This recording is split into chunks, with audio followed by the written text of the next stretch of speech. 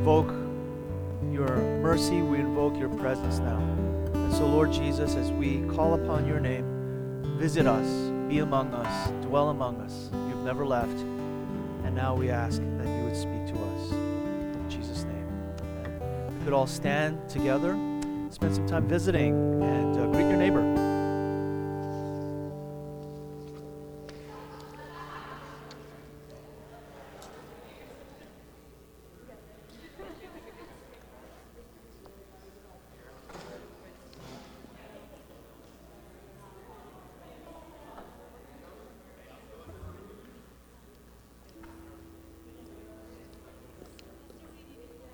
Yes, please.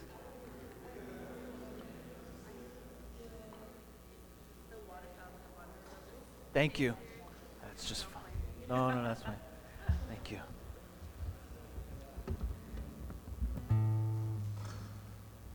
Thank you, Bobby. So, the time to visit is not rushed. So you're all welcome to spend as long as you need to go around and make the rounds and to say hello. A few quick announcements. If you look in your bulletin, the most important thing to talk about, really brief in-house talk, is our grand opening. Grand opening is coming up, I think in 3 weeks from now. Is that 3 or 4? But April 5th is the first Sunday of April. It's Easter Sunday. And that's when we're going to have our grand opening. There's going to be a bunch of things going on. So the staff, we are planning and working. We're going to have an Easter egg hunt for the little ones, bounce castle even. And during the service, we're going to have a water baptism and an infant dedication. So this being the first baptism of Woven, it's going to take some logistical planning. We might do it outside. We'll see how that works. We'll need to get a tub. If you have any ideas, please speak with me.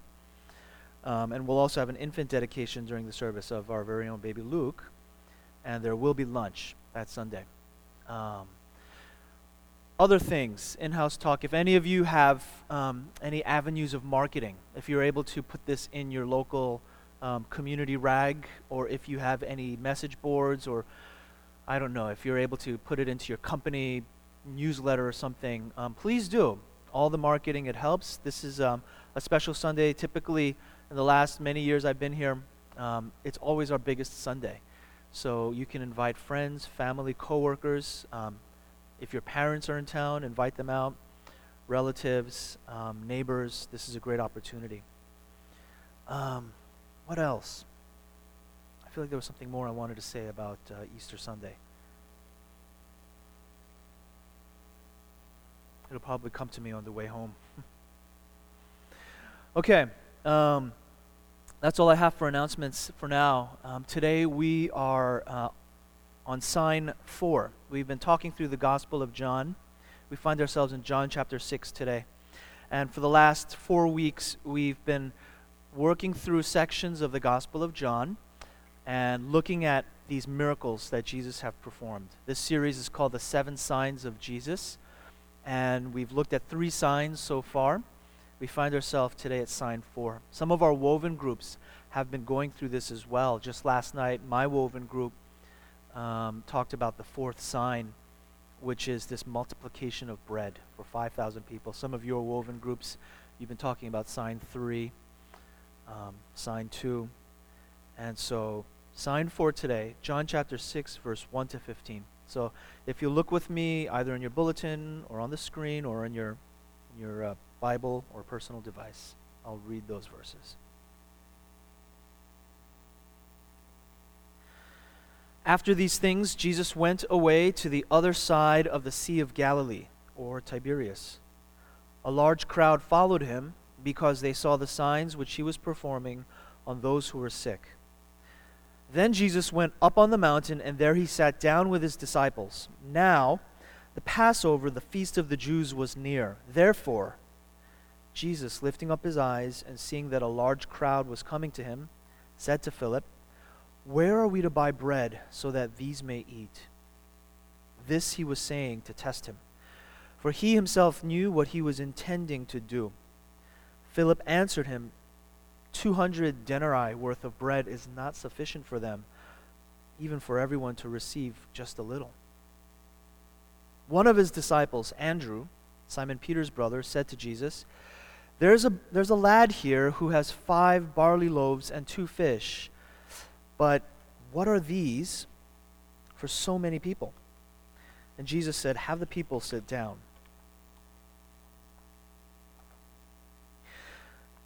Now there was much grass in the place, and so the men sat down in number about 5,000. So we're about to see something happen. We're about to see a sign take place. Not much bread, 5 loaves of bread, and it says 2 fish, and we're about to see the miracle of multiplication happen. So the men sat down in number about 5,000. In verse 11, Jesus then took the loaves, and having given thanks, he distributed to those who were seated. He distributed the loaves to all those who were seated. Likewise, also of the fish. So those 5 loaves and the 2 fish actually goes a very long way. And he gives as much as they wanted, it says. So it wasn't like everybody had a little tiny piece and somehow, this is the kind of thing I wondered in Sunday school. Did they manage to somehow break off very, very small pieces? 5 loaves, 1,000 pieces each. We've done communion here. Imagine that. How small do the pieces have to be? And somehow they imagined that they were full. It doesn't say that. It says they gave them as much as they wanted. People came back for more maybe. They ate until they were... Not only that, in verse 12, when they were filled, he said to his disciples, Gather up the leftover fragments so that nothing will be lost. So they gathered them up and filled 12 baskets with fragments from the 5 barley loaves, which were left over by those who had eaten. So the net gain, even after eating and after consumption of the food, was 12,000% more, whatever that might be. Therefore, in verse 14, when the people saw the sign which Jesus had performed, they said, This is truly the prophet who is to come into the world. So Jesus, perceiving that they were intending to come and to take him by force to make him king, withdrew again to the mountain by himself alone. And as it says there at the beginning of verse 14, when the people saw this sign, once again, another indication that we have another sign in the Gospel of John. And accompanied with the sign, what we see is some misunderstanding. It's as if God had come, Jesus had come into our midst and performed a miracle, and yet we, like they say, we were enamored with the gift, but not with the giver. So seeing this sign, they missed the point. A lot of misunderstanding. People see miracles from God all the time.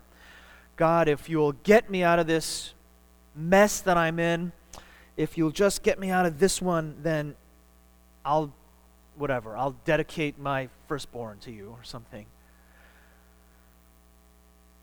And then when push comes to shove, we don't really pull through.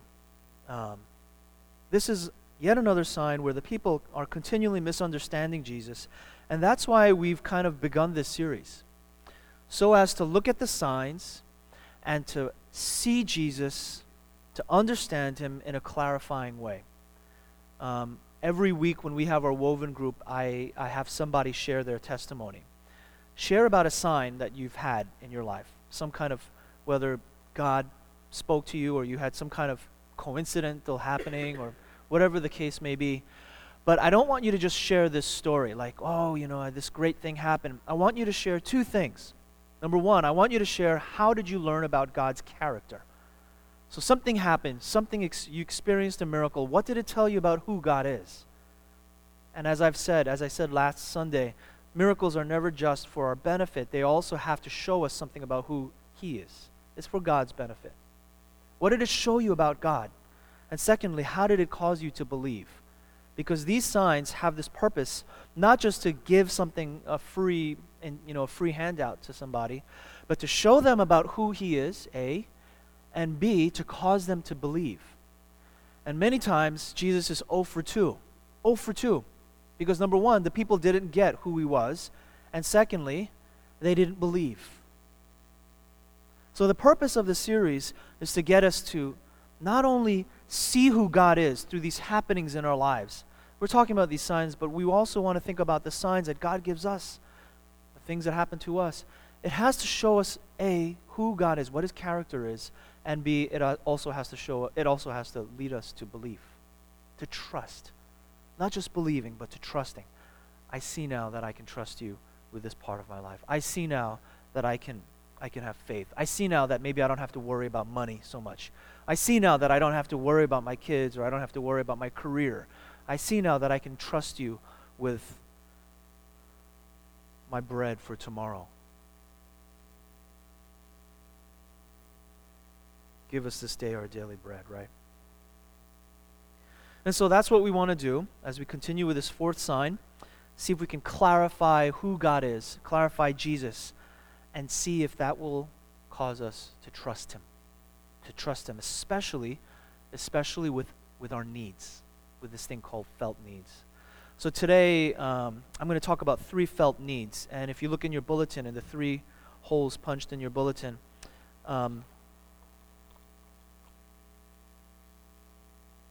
these felt needs, you can fill in the blanks along the way. The first felt need is immediate or physical. You can write that down, immediate or physical. It's an immediate or a physical felt need. A few weeks ago, I had the privilege of attending a conference for anti-human trafficking, I should clarify. Anti-human trafficking conference that was hosted by Free the Captives. This was downtown, and I actually sit on the board. I'm on the board of Free the Captives, and wanted to check in and see how they're doing, and also learn, as we've been talking about starting our own CDO and whatnot. I wanted to see what measurable results they were making.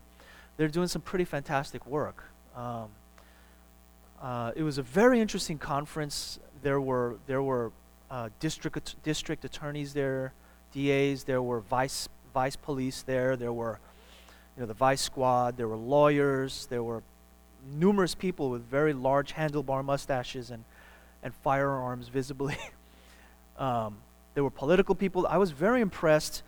The organization may not necessarily have grown in number or size, but in effect and reach, very effective. You might have seen recently in the news there was a sting. And then the result was they published the faces of 20 perps who had solicited sex, I think from minors. So that was a result of some of the push of Free the Captives on the political end to actually make sure that we have some of this shaming going on, so to speak, so as to reduce the demand. Now, I can't go at length to talk about that, but very, very real results, measurable results, good work. That's a roundabout way of saying something else. There was another thing. That's not the main point. That was the conference end. The thing that the reason I bring that up is because the conference was held at the Houston Food Bank. That's what I want to focus on. How many of you have ever been to the food bank in Houston? It's just east of downtown. 1, 2, 3. Haven't you been there too? Yeah. Oh, you haven't been to the food bank? I've been to a couple of food banks around the country. This was like, I guess they really do make everything bigger in Texas. This was like the food bank super mall. Everything was mechanized. And, I've been to food banks where you just drop off the food and they have volunteers carrying them to separate bins. They had like an assembly line thing where, peas over here, carrots and juice and milk. And it was very, very impressive. It was this very complex, large operation, the purpose of which, now listen to this, because it pertains to our passage this morning, the purpose of which is to collect and distribute, or you might say redistribute, food where there is need.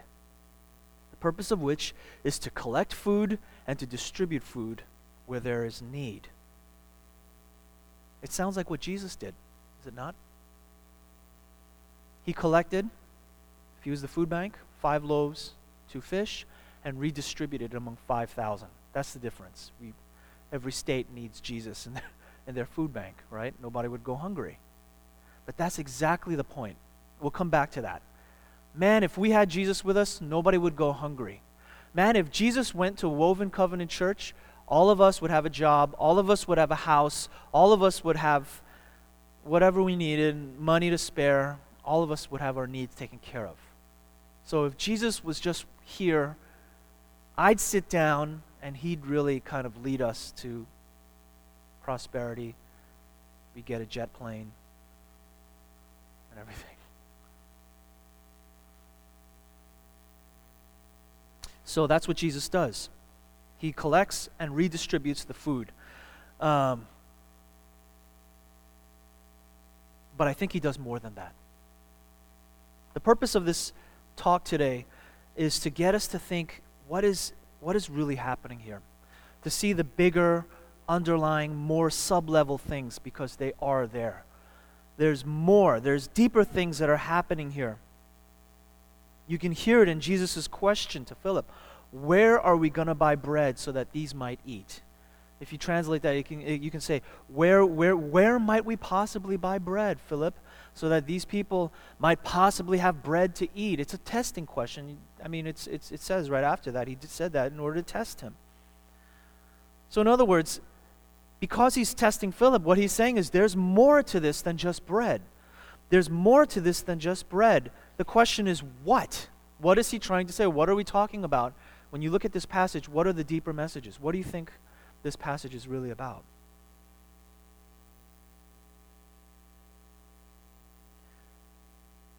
I'll tell you what the passage is about. I really don't care. I don't care because right now I'm hungry.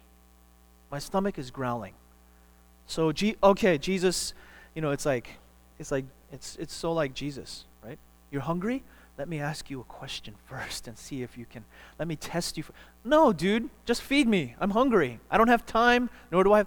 Grumpy. I'm hungry. Stomach growling. Grumpy. I don't want to play these mind games, Jesus. This is okay. He feeds them. Because really, at the beginning, what is the first and most important felt need? It's physical. It's immediate. It's hunger. That's the first and immediate felt need. You can't really speak to somebody, certainly about religious stuff. Let's have this existential conversation. And this guy, okay, I haven't had a bite to eat.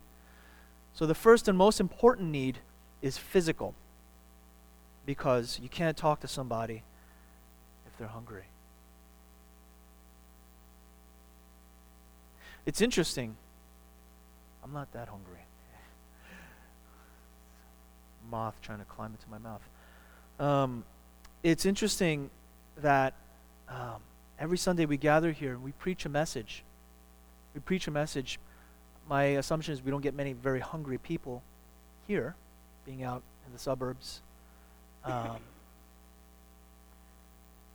Chances are you had a donut on the way in. If not, you ate. There's a challenge there. Can we be a church that not only meets spiritual needs, but also physical hunger?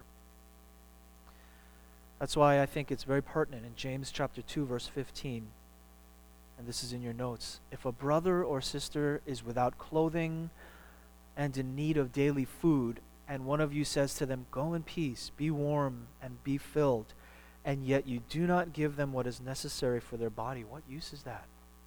What good is it for me to get up here Sunday after Sunday to talk all this high and mighty, highfalutin, great concepts about how loving God is, and yet we're not able to care for the immediate felt needs of people? That's why in this day and age you have a lot of churches that don't just start churches, but they also start a food pantry, or they'll start some kind of a homeless outreach, or they'll start something or another. And it looks like we might be doing something like that as well. It's a chance to preach the whole gospel is what it is. Not just to talk, and not just to talk about spiritual things, which, okay, I'm hungry. It's also a chance to meet the immediate felt need of hunger. So that's the first thing. That's the first need. And Jesus meets that. It's like, trick question. No time for trick questions. Okay, all right. Multiply the food, feed them. Now are you willing to listen? Further down in the passage, it's almost like Jesus is saying, now are you willing to listen? But still, they don't get it. So let's probe deeper and let's see if we can get it. Let's see if we can get it.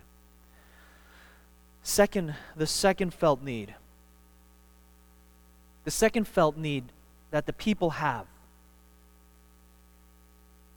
And I think this is where we start peeling back the layers and that we start seeing something here. The second felt need that the people have is political, social, I might even add to that nationalistic. Political, social, and national. It's the second felt need. I'll tell you a story that took place around the time this passage happened. There was a priest, a Jewish priest, who was mourning the fact that his people, his Jewish people, were no longer free, were no longer liberated because those barbarian Romans came down from Europe and they took over everything before the Romans, the Babylonians, the Assyrians, and basically us Jews have not lived as free people on our own land for generations. And I long for the days, as this good priest, he longs for the days when we can be free, drinking our own milk without paying tax on it to a foreign power. Since when should the federal government, the Romans, meddle in all of our affairs and tax us? Why should we pay to Caesar when we're making and eating the fruit and the produce of our own land? So one day, in a fit of just, this political and this national rage and zeal, he walks down the street and he sees another Jew. It's one of those Greek-speaking Jews. He's not a pure Jew that should speak Aramaic or Hebrew like us. That's one of those Americanized, right? One of those Greekified Jews. Where is he going? So he follows this guy and he sees him walk into the temple of a foreign god. And he sees a Jewish man about to make a sacrifice to a foreign god. And he says, I can't believe I'm watching this. This is why this is why we're not free. This is why God is angry at us. This is why we lost everything. So what does he do? He pulls out of his back pocket a shank. And nobody's looking. The priest does. This is a true story. Nobody's looking, and he comes up behind the guy, and as the guy bends down once more to offer the sacrifice, he plunges it into his stomach, cuts it open, and he kills the guy. That starts the Jewish wars, historically speaking. That priest would have a son named Maccabeus. And that son would lead a great revolution that ultimately failed. A revolution against the Romans, where all the Jews gathered to fight the power, to overthrow the empire, and ultimately they would not succeed. The Romans were just too strong. The Maccabees were not the first to attempt this. There were others. Zealots. Let me see if I can check my notes again. Somewhere in there. I'm ad-libbing. The point is, I think it's very possible, as Jesus performs this miracle, and as the Jews see in verse 14, this is what we're looking for. This is what we needed. Forget paying taxes to Caesar. I'll pay taxes to him if it means all of us gets a house, if it means all of us gets a job, if it means all of us will have bread for a lifetime. We want Jesus on our team. That's why it says they tried to make him king by force. They tried to make him king by force. Wouldn't it be great if we could make Jesus king by force of Woven? And all of us here would never go hungry again, would never be unemployed again, would never have any problems. Everything and all would be right with the world. And what does Jesus do? Anybody remember? he runs away and he hides. Why? Why would he do that? I mean, dude, if you want to say you're God, you need a platform, right? If you want to conquer the world with the gospel of love, shouldn't you start with a local base? Start with a platform. Here's your chance. This is your party. This is your ticket. But he refuses. It's very interesting. The needs of the people are political, social, and nationalistic, but he doesn't necessarily meet that need. Maybe he avoids it. Maybe he redefines it. He always talks about his kingdom being greater. So he meets the first need, which is hunger. But the second need, which is social, political, nationalistic, he challenges it. He challenges it. He challenges it. I can tell you, it's so interesting. I've lived now here in Texas for over 4 years. This past spring break week, went with my family to Austin. And on the last day, we visited the Capitol. I have aspirations that one day my children will become politicians or pastors. We were walking around, and it was so informative. It was so interesting to see numerous things. There were familiar faces. I saw Bush. Before that, is it Ann Richards?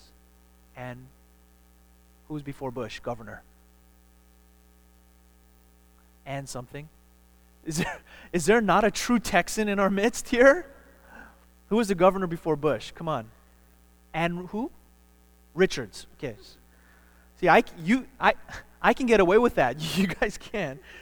Ann Richards. Did you know that Texas was one of the first, at least to my knowledge, they had a female governor going all the way back to the 1800s. I thought that was remarkable. I thought that was really progressive, really interesting. All kinds of stuff. And then I got to see the House of Representatives, and then the House of the Senate chamber, and the Chamber of Representatives, Chamber of Senate, see how laws and all this stuff were going on. And so watching the political process was very interesting. I saw all the monuments, Civil War, all kinds of stuff, and I walked out with a sense of pride. I did. The sense of identification as a Texan. That's not something that I would have said 5 years ago when I was living in the granola Northwest. That was not something I would have said 5 years ago. 5 years ago, I didn't even know I was going to end up in Texas.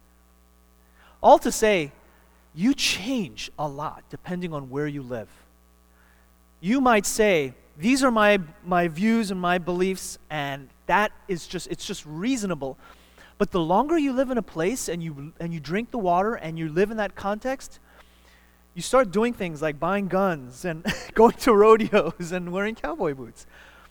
And it starts to make sense to you. All to say that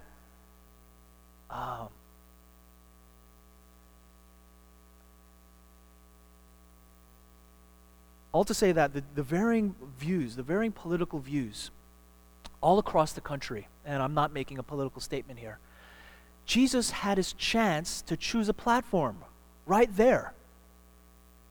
He had his chance. He had his party nomination. I know party nominations are going down right now. I know one candidate that's getting a lot of heat over email because, obviously they don't want her to be the candidate. But he refuses the party nomination. It's interesting. I thought Jesus was this or Jesus was that, but in refusing the party nomination, I think what he's saying is this is a need. This is a need that not only will I not meet as you expect, I will redefine in a more powerful way. So he meets the first need, which is immediate, which is physical, But the second need, which is political and social or national, he doesn't meet it as we expect. He surpasses it. Because in the end, we put our faith in the kingdom of God. But politicians will always be imperfect. Now, does that mean we should not be involved in the political process and that we should be like, I don't know, some of the religious communities that kind of, they don't get involved in the world's affairs, and should we all grow 12-inch long beards, the women as well, and just operate, non-mechanical vehicles and stuff like that? Not be a part of society, the whoop and wharf of life. I don't think that's what it means. I don't think disengagement, even from the political process, is what it means. Why do I say that? Because everything is political. Food distribution. Even food distribution is political. I can see the disciples. How should we distribute? We've got oh my gosh, Jesus has performed this great miracle. Food for 5,000 people? How should we distribute it? We should make it a free market. No, we should just make it an equal distribution for all. Disciples get into an argument. Even food distribution is political. Everything is political in life. I don't think we're supposed to get out of the process. I don't think we're supposed to not involve ourselves. But I do think that Jesus, his agenda is actually higher. His agenda, by withdrawing, his agenda is to present himself as a different kind of king. I'll say this last thing and then move on. What is politics about but might makes right? Or as some politicians would say, right makes might. That's what Abraham Lincoln said. Right makes might. Some politicians, like the Emperor in Star Wars, would say might makes right. Either way, with the kingdom of God, with Jesus' kingdom, his sword, it will pierce you where no sword can touch. That's, I think, what he's saying. The sword that Jesus uses will pierce you where no sword can ever go. It is compelling, not by might.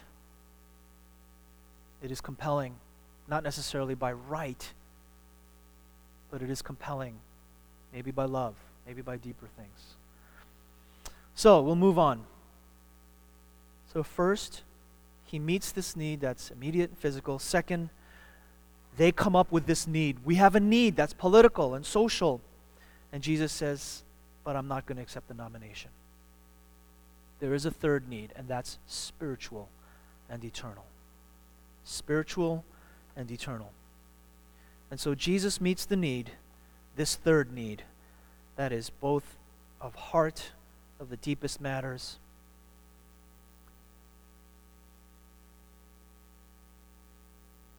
I don't know if verse 26 to 35 is in your bulletin. Is it? Okay. Do we have it on the screen? Oh, great. Thank you. I'm going to read this passage where Jesus redefines the bread, redefines what this is about.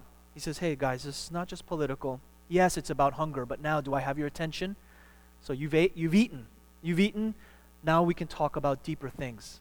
And he has a deeper conversation. In verse 26, Jesus says, look, truly, truly I say to you, you seek me, not because you saw signs, but because you ate the loaves and were filled. Okay, now that you're filled, in verse 27, do not work for the food which perishes, but work for the food which endures to eternal life. What in the world is he, what is he talking about? What is this food that endures to eternal life? What does that mean? I'm even underlining that. That's a good question for meditation. What does it mean for me for the next 7 days to work for food that does not rot or perish? What does it mean to work for food that gives somebody eternal life? How will I work for food that does that? And you see that clearly they don't get it either. Because in verse 28 they say, what shall we do so that we may work the works of God? What shall we do so that we might do this work that you're talking about? I think in their mind, you're talking about work. Are you saying you want us to get our Kalashnikovs and you want to teach us how to rebuild them with our eyes closed and a blindfold? Are you talking about the work of re-establishing our political system where we can once again become sovereign and independent and free from the Romans? And what work are we talking? Are you talking about the work of establishing the nation, or the work of revolution? What work? And Jesus says, the work that endures to eternal life. And what? Who? What? And it's almost like they're talking past each other. I'll give you a spoiler to the end of the story. Eventually, they abandon him because his expectations or his standards of this bread thing turn out to be greater than they thought, or different. So unfortunately, they never meet eye to eye. They continue to talk about something else. Jesus elaborates. In verse 29, this is the work of God, that you believe in him whom he sent. And then they said, what do you do for a sign so that you may see and believe, so that we may see and believe you? They're looking for another sign. Sometimes one sign is not enough. We're looking for more signs. We need more proof, as if once was not enough. So they look for another sign. What work do you perform? Our fathers ate the manna in the wilderness, as it is written, he gave them bread out of heaven to eat. Jesus then said to them, truly, truly, I say to you, it is not Moses who has given you the bread out of heaven, but it is my Father who gives you the true bread out of heaven. So he's talking about spiritual and eternal things. It's interesting that we're talking about Moses, because what is this about? What was Moses about? But revolution, but delivering his nation. And Jesus says, we're talking about somebody greater than Moses. In verse 33, the bread of God is that which comes down out of heaven and gives life to the world. And then they said to him, Lord, always give us this bread. And Jesus said to them, I am the bread of life. Eat me.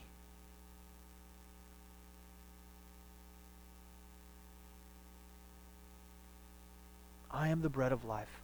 I am the answer. Either this guy is a complete narcissist or a megalomaniac, or he's just, what is he talking about? Eating him. And that scandalized them. That was a big... I am the bread of life. And now as we come to this point, I want you to think about that. What is the deepest hunger that you have?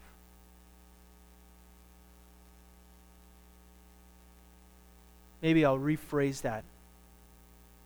What is the one thing that if you lost it today, you would come completely undone? What is the one thing that if you know tomorrow it would not be there, you would not be able to go to bed tonight? You would not be able to rest. What is that one thing? Just think.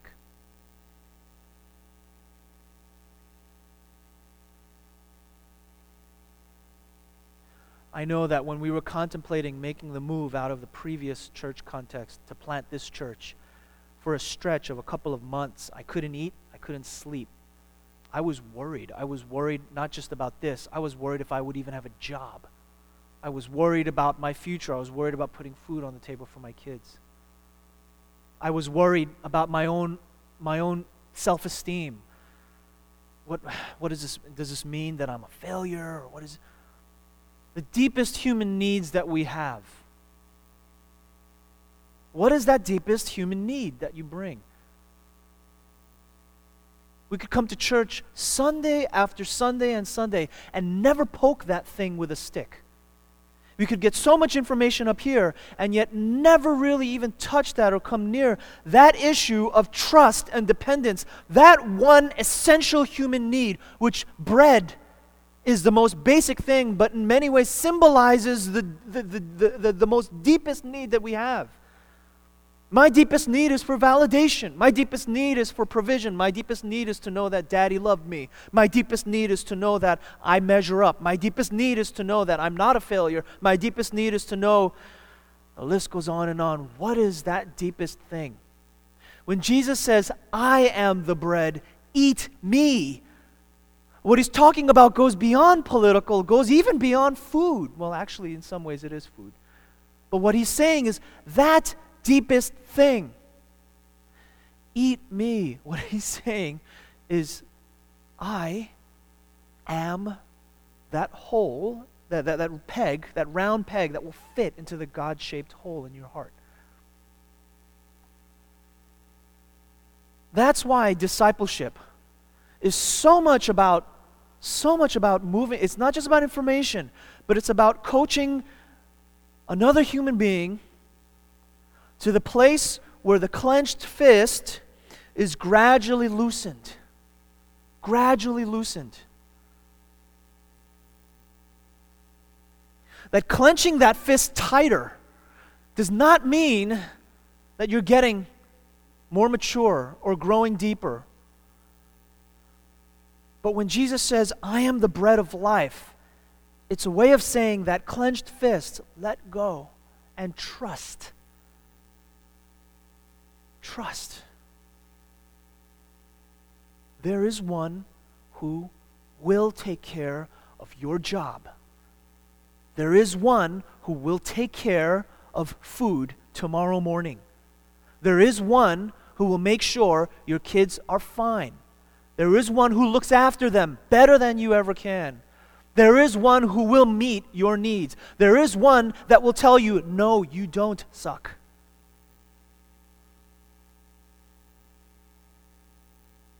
Just sidetrack on that thing about self-pity. Like, I know from experience, you allow yourself to binge on self-pity for 2 days, it'll take you 2 years to undo. That stuff messes your brain up, man. There is one who will tell you, you are loved. You're enough. Whatever your dad and mom said about you that made you feel like you were second, or you were no good, or you're worthless, or you're a 2-bit creep, there is one that will tell you. There is one that will be the bread for your soul, and that will tell you otherwise. I am the bread of life. He who comes to me will not hunger, and he who believes in me will never thirst. This is the deepest level, I think, of what he's saying.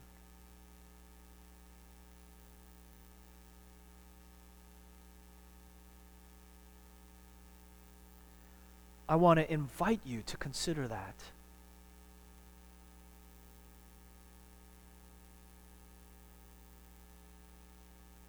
To consider your hunger and your need, your thirst.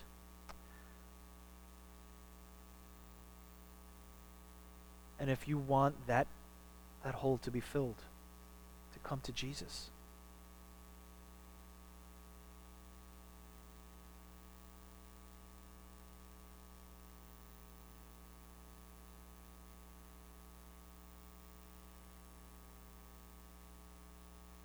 So in conclusion, Jesus does 3 things. He meets three needs in today's passage. The first is immediate and physical, hunger. After that's met, a deeper question comes back. The second need is political and social. But Jesus says it's a little bit bigger than that. The third need is spiritual and eternal. And he meets that need profoundly, the deepest needs that we have of the soul. In conclusion, I just want to share with you a story in closing. It's a story that's connected with these 3 needs. When we started Woven, I knew that we needed to be a church that would meet the spiritual and eternal needs, that would talk about these deep level things. I love to talk about stuff like this. Not just concepts or doctrine or ideas, but I want to translate this to life. What does it mean for the person that has this deep wound in their soul? I want that deep wound to be healed. I want Jesus to come in and to shed light on all those deepest crevices of our hearts, right? And I want that message to be shared with more people and more populations. And when we started this church, it looked like this was going to become a reality. More populations, more numerous different kinds of people. It wasn't just a Korean thing anymore. It was wonderful. Somewhere along the way, weird things started happening. Good things, miraculous things. I don't need to go into all of them. I got to hold a couple of babies this week, which was good for my soul. It was a reminder of the miracle. Jesus not only met a spiritual need, but he was able in the beginning to meet a physical need as well. And that gets me thinking. As we share the gospel,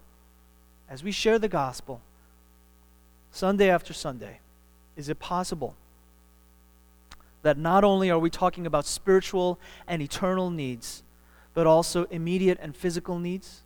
Is it possible that we could have a footprint or a fingerprint in the city of Houston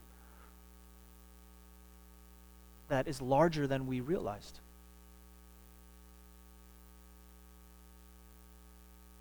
Whether the grant comes or not, whether we do this or not, I'm not panicking. I'm not like, we got to make this happen. Let's see what God does. It's on God's timeline, not mine, not even ours, not even the task force. But in the end, we are reminded that the gospel has to both be spiritual, it also has to be immediate and physical. That the whole gospel is not just the message of life, but also, as James says, clothing, feeding.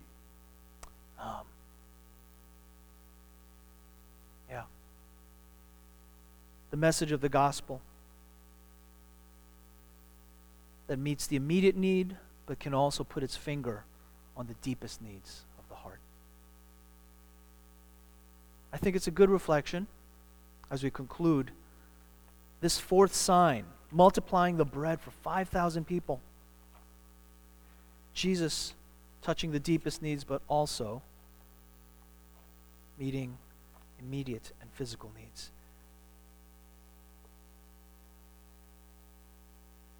Last word, stretching this out. Do you remember when we were going through the book of Acts? In the Jerusalem Council. And they released the Gentile Christians. I believe, if I stand corrected, I believe one of their last words, just don't forget the poor. Don't forget the poor. That does ring in my ears. Especially as we live in the suburbs, most of us or some of us. Don't forget the poor. You might have your life all together, but what about your neighbor? Who's my neighbor? There's the discussion right there. Don't forget the poor. That's an important charge for all of us to remember. Let's pray.